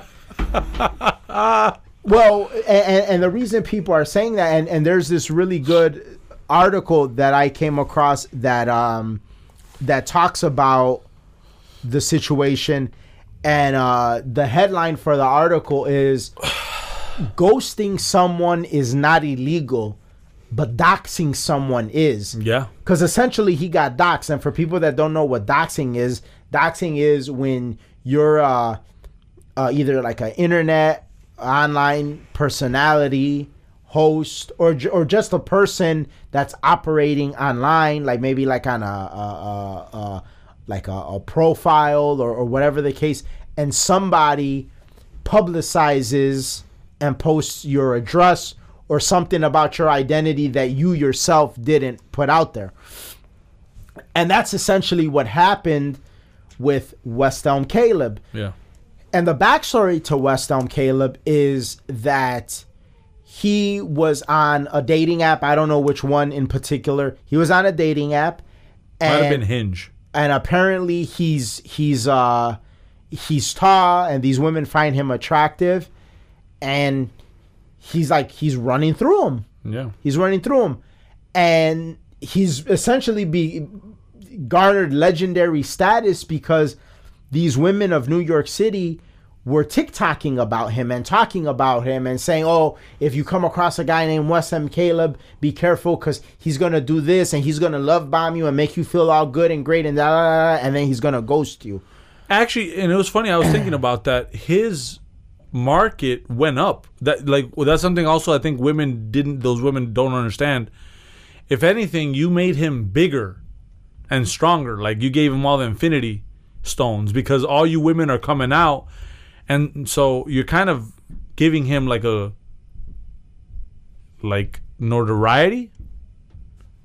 Yeah, well, see, if West Elm, and this is where we get into, people call it the double standard, but I don't think that it's a double standard. I think that it's nature and the way that nature designed things. But people will say, oh, well, because I agree with what you're saying. It does give him notoriety. And people will say, oh, well, that's messed up because if it's a woman, this would banish her and she would be slut shamed and everybody would think that she's a slut. But West Elm Caleb is somehow a legend. And as you see, people are making shirts talking about free my boy Caleb. But and while that is true, that's what these women are doing. You're trying to give a warning to other women, but what these women are failing to realize is that there's many women that operate in a way where they would like to be the one that tames West Elm Caleb. Yeah. And we've talked about this before on the show. I know we've talked about it with our group of friends. Like men that have a high body count, if you will, sexually speaking, that rarely is a turnoff to women the way that it is when the shoe is on the other foot. Like if woman has a high body count, the way that it could turn off a man, that doesn't really like work the other way around. And so, yeah, 100%. Like you're giving West Elm Caleb notoriety. What's also interesting about that whole video is that West Elm Caleb is, and we call him that because that's what they call him. So this is what he's known as, is West Elm Caleb. At first I thought it was West Town because when I sent the video I was like, long live West Town Caleb. Right, but it's West Elm. I guess that's like an area in New York City or whatever. Yeah. But what's crazy is in the video that you sent, the second girl that's talking, which she explains that she's very tall, so I guess it's hard for her to date because she can't date a guy that's shorter than her. Like it's just unconstitutional. So it always has to be a guy that's taller than her. Apparently West Elm Caleb was taller than her. But the way that she explains it, West Elm Caleb never got those panties. Obviously he wanted to, he was trying. But in her monologue, she goes on to explain that she was planning to use West Elm Caleb as just another guy in her rotation. Yeah. So it's funny because in the Better Bachelor video, he talks about this article that I think is aptly titled. The article says, West Elm Caleb and the TikTokers who are mad that a guy from a hookup app wanted a hookup. Yeah. But that is the most simple way to like break this down. It's like you're on these apps that are designed for that purpose. And then when you get a guy that operates in a manner that coincides with what the app is designed for, you're upset. Yep. That makes no sense. It makes no sense because some of the stuff that some of the women were saying, like he was messaging me and then he was actually had slept over a girl's house. And so he met up with me at 3. But what does that have to do with anything, though? You're dating. You're going on a date with him.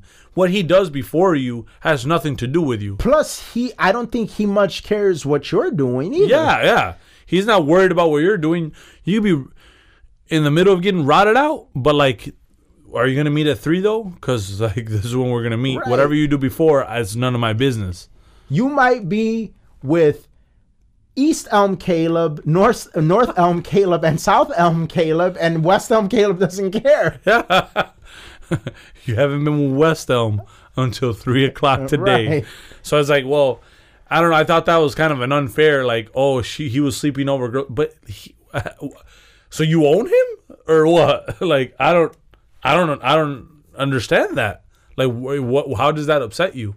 And it's so funny because I bet you so many of them, if they were somehow exposed, they would probably have things that were displayed that were way worse than anything that West Elm Caleb has done. Yeah, and not only that too, but like how many times have you been told, "Oh, you're a dry texter"? Well, I'm sure West Elm Caleb got told that, so now he plays a role. I'm not gonna be dry. I'm gonna fucking say all the nice things and all this and all that, right? Because you want it your way. So then you keep complaining about it. So then there's guys who will play the role. And that's one thing that they all seem to comment about is that he love bombed them. Yeah. Which for people that don't know, which I only learned what that is from the Better Bachelor video. Yeah. But for people that don't know, love bombing is apparently when a guy or a girl, anybody could do it, where they hit you with like, oh, you're so awesome, you're so beautiful, you're so this, you're so that, to like make you feel so great. But that's just horrible for me. Like I would never be that person. But to me it's like so elementary that it would even work on you. Yeah, like what? Okay, what does that matter? But yeah, like to me, to do that, it's like, okay, I get you're playing, you're over here tap dancing for these hoes so you could get in their pants. Okay, but It's the West Elm style. Right? Yeah, like whatever. Hey, apparently it's working. West Elm, touche. No, but like it's like I could see that becoming a thing in like the manosphere or in the guys community. Yeah. It's like, fuck, man, I'm gonna have to West Elm this bitch. Yeah. And like, it's a strategy, and you could use it. But like to me, like you said, it's so elementary. Like really, You're right. To me, I would never use it because I don't know. I just don't know if I would ever think somebody is that dumb to fall for it. Yeah. But yeah. Apparently West Elm Caleb knows something we don't. Right? Apparently he's getting in them draws. And so you, like in the video that you sent, there's all these chicks that are talking about him, and then the one that talks at the end, she's kind of the cuckoo one. She kind of has like that 1,000 cock stare going on. Yeah, she does for sure. Yeah, it's like, and then this guy love bombs you, and you're dating for 6 weeks, and this, that, and the other, and it's like she has at least 3 cats. Oh yeah, it's just she's a whack job. Yeah, and it's like, well, I mean, I'm not sitting here saying that what West Elm Caleb is doing is right, but what I am saying is you're in that world. Yeah.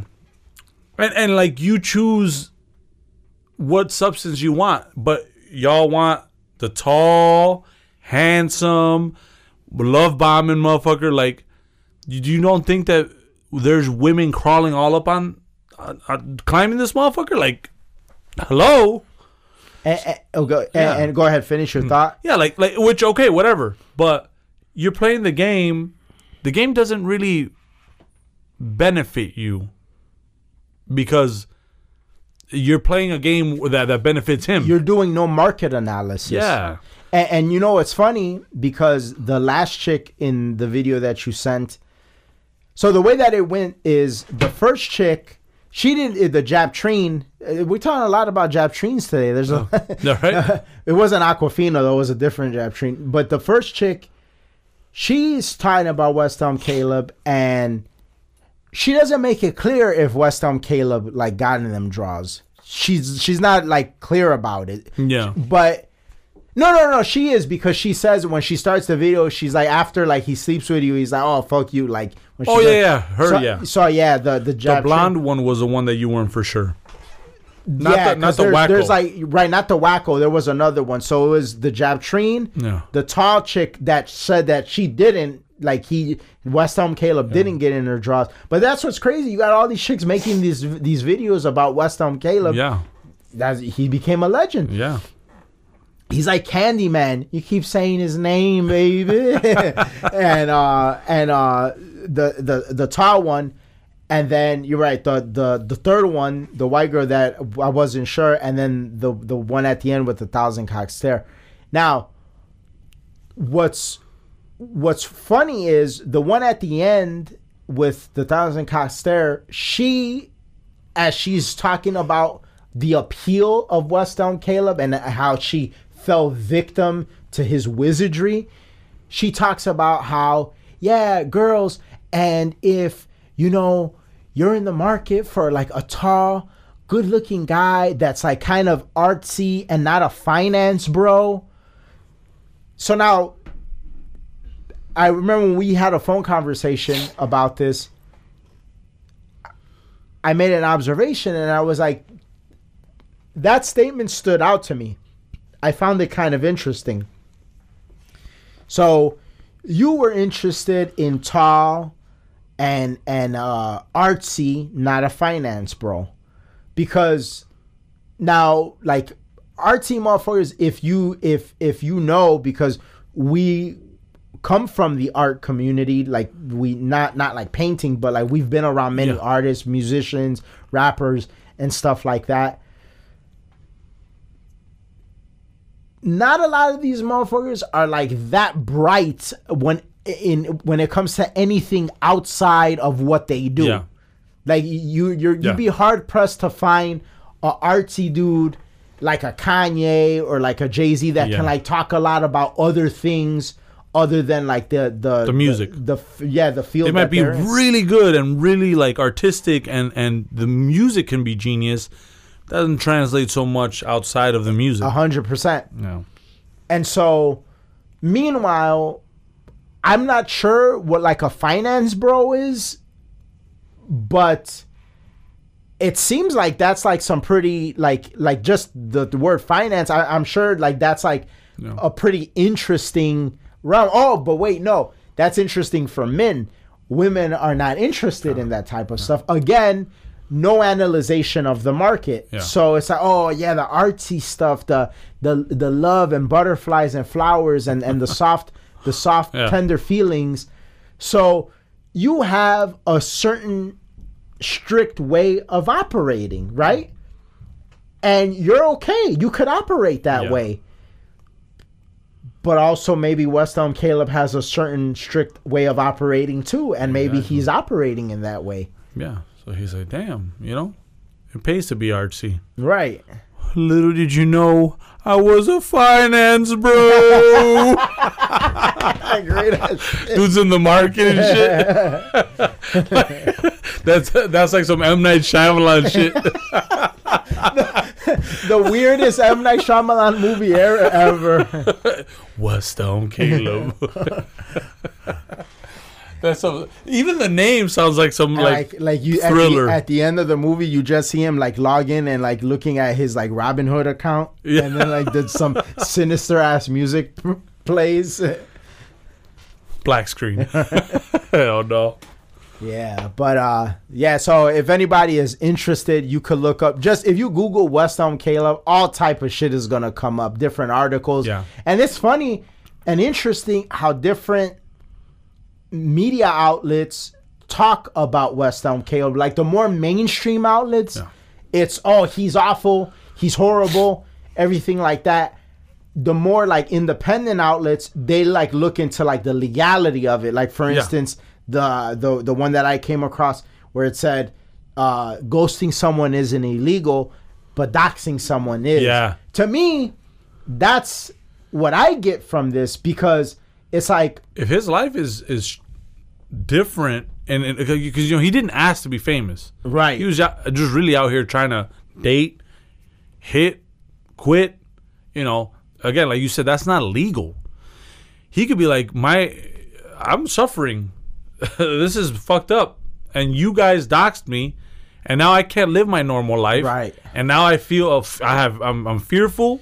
You might be able to get these motherfuckers for slander. You might be able to actually go after the app that it was originally posted on for allowing them to dox you. Like there's a lot of things that could come from this. Depending on what certain mainstream media outlets have said about him, he could go after them. Yeah. Like, so you potentially made West Elm Caleb rich. The next Nick Sandman. Right? Yeah. Basically.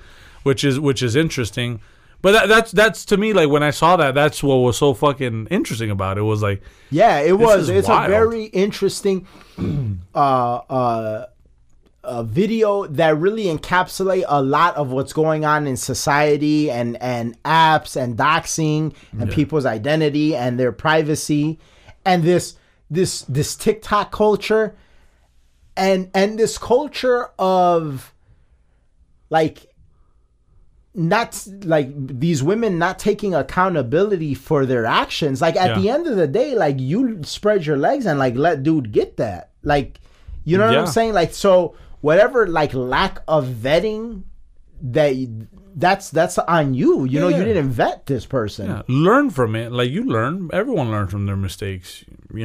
That for you might have been like you really thought dude was on that. Retract or rather look back and be like, okay, where did I go wrong? So then moving forward, maybe I could change how I'm looking for a partner. You know what I mean? And what it is that I'm looking for. Because at the end of the day, too, is like, what is he guilty of for like giving you some hard pipe? Like, did you enjoy yourself at least? Like, maybe you didn't get a relationship, but at least at this point, you could be like, well, I don't want that. I don't want to do that. I don't want to have casual sex with someone. I want to have this. And but then even that with some of the women, that shit was contradictory because you don't want that. You want something casual. And if you did want something casual, then what the fuck are you mad about him living a casual life? That second chick. Yeah. It's like the way that she described it is she wanted to have a rotation of guys, but she wants those guys to like not have that. But the Asian chick too, remember at the end, yeah. She had that. So it's like, well, you really made a big fuss for you playing the same game. Right. Makes no sense. But that's the lack of accountability. Yeah. It makes about. Yeah, so at that point it's like, well, and for anybody that doesn't just take like the gynocentric side of like, oh, these women are the victims, and they actually look at the details of the whole story, they'd automatically see how much of a hypocrite these women are. Yeah. And actually, like, what's intriguing is, like, we have yet to hear from West Elm Caleb himself. He'll be on next week. Imagine? Damn. We got to contact dude. No, you know what's funny, though? What's very interesting, and I will close it out after this. If you notice, you and I have a knack for wanting to get the other person's side of the story. Like, remember when the whole Nini's Deli debacle? I mean, we documented the shit out of it so good that our stuff made it into a documentary. Yeah. But we were even going to take it a step further, and we actually thought that it would be good to interview the owner of Nini's Deli. And I remember talking to certain people about that, and people were like, why would you have that person on your platform that you work so hard to build? Why would you? Well, precisely for that reason. Is like, because the people of that rock with our platform deserve to hear the other side of the story. But like, there's so many people that are against that. Like, again, automatically, when another situation, we wouldn't have had the capability to do this at the time. But when the deplatforming of Farrakhan, Milo, and Alex Jones took place, we automatically thought, well, I would want those people on to talk to them all at the same time. Yeah. So you and I, we definitely have a knack for, like, we would get the other person's side of the story. Like, obviously with the West Caleb situation, that's a joke. I wouldn't even know how to contact him. But West Caleb, if you're listening, reach out.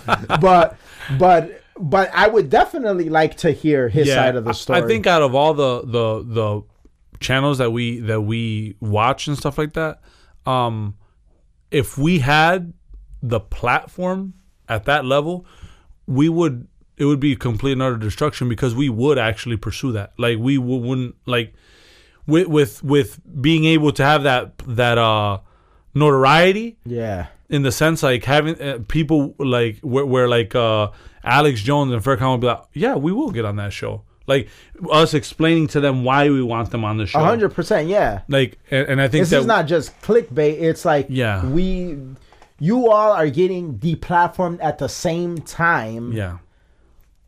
What do you think that's about? Coupled with the fact that you're all from completely different backgrounds. Yeah.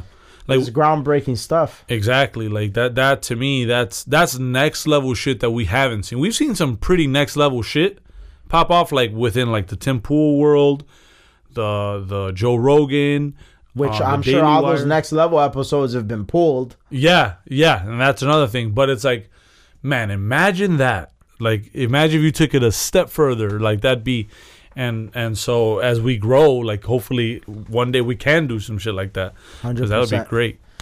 Well, that's our episode for this week. Thank you guys so much for listening. The show continues to grow because you guys keep listening. So keep on listening. Remember, if we talk about something that you know somebody would be interested in, please share the episode with them. We're on all podcast platforms. If you want to help us stay independent, go to our website. You can donate an amount of your choosing. And if you want to help us in the ratings, if you're listening to us on Apple or Spotify, give us a 5-star review. We'll see you guys next week. We're out. Peace. Peace.